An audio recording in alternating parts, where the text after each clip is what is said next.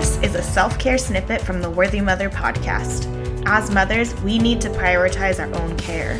Within this few-minute-long episode, you will hear how our past guests prioritize their own self-care and some tips on how you can do the same. Let's get into it. If you would have asked me 2 or 3 years ago, I probably wouldn't be able to answer it, or I would be like, what exactly is self-care? So one way that I love to take care of myself is through daily walks.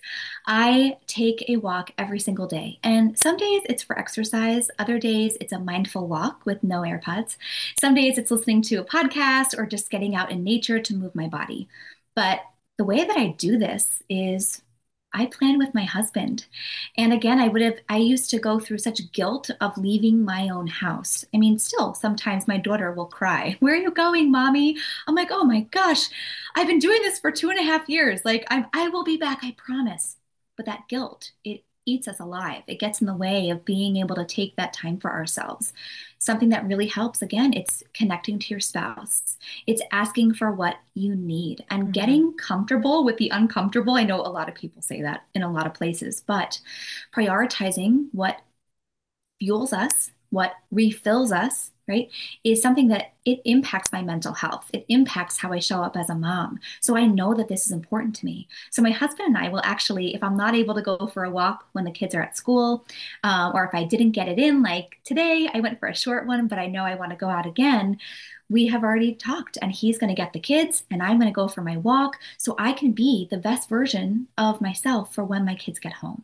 So I think it's to really connect if you have a partner, if you have a spouse, if you have somebody who's doing the thing with you, to really have them come along and say, I need a little bit of support here.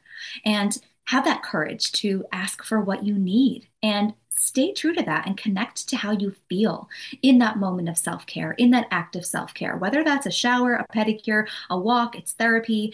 Connect to how you feel, because you will want to keep coming back to that and start over time. It's practice. Start to make that a priority. Like what you heard? You can find the link to the full episode in the show notes and tune in for new episodes of the Worthy Mother podcast every Tuesday. You are worthy, Mama.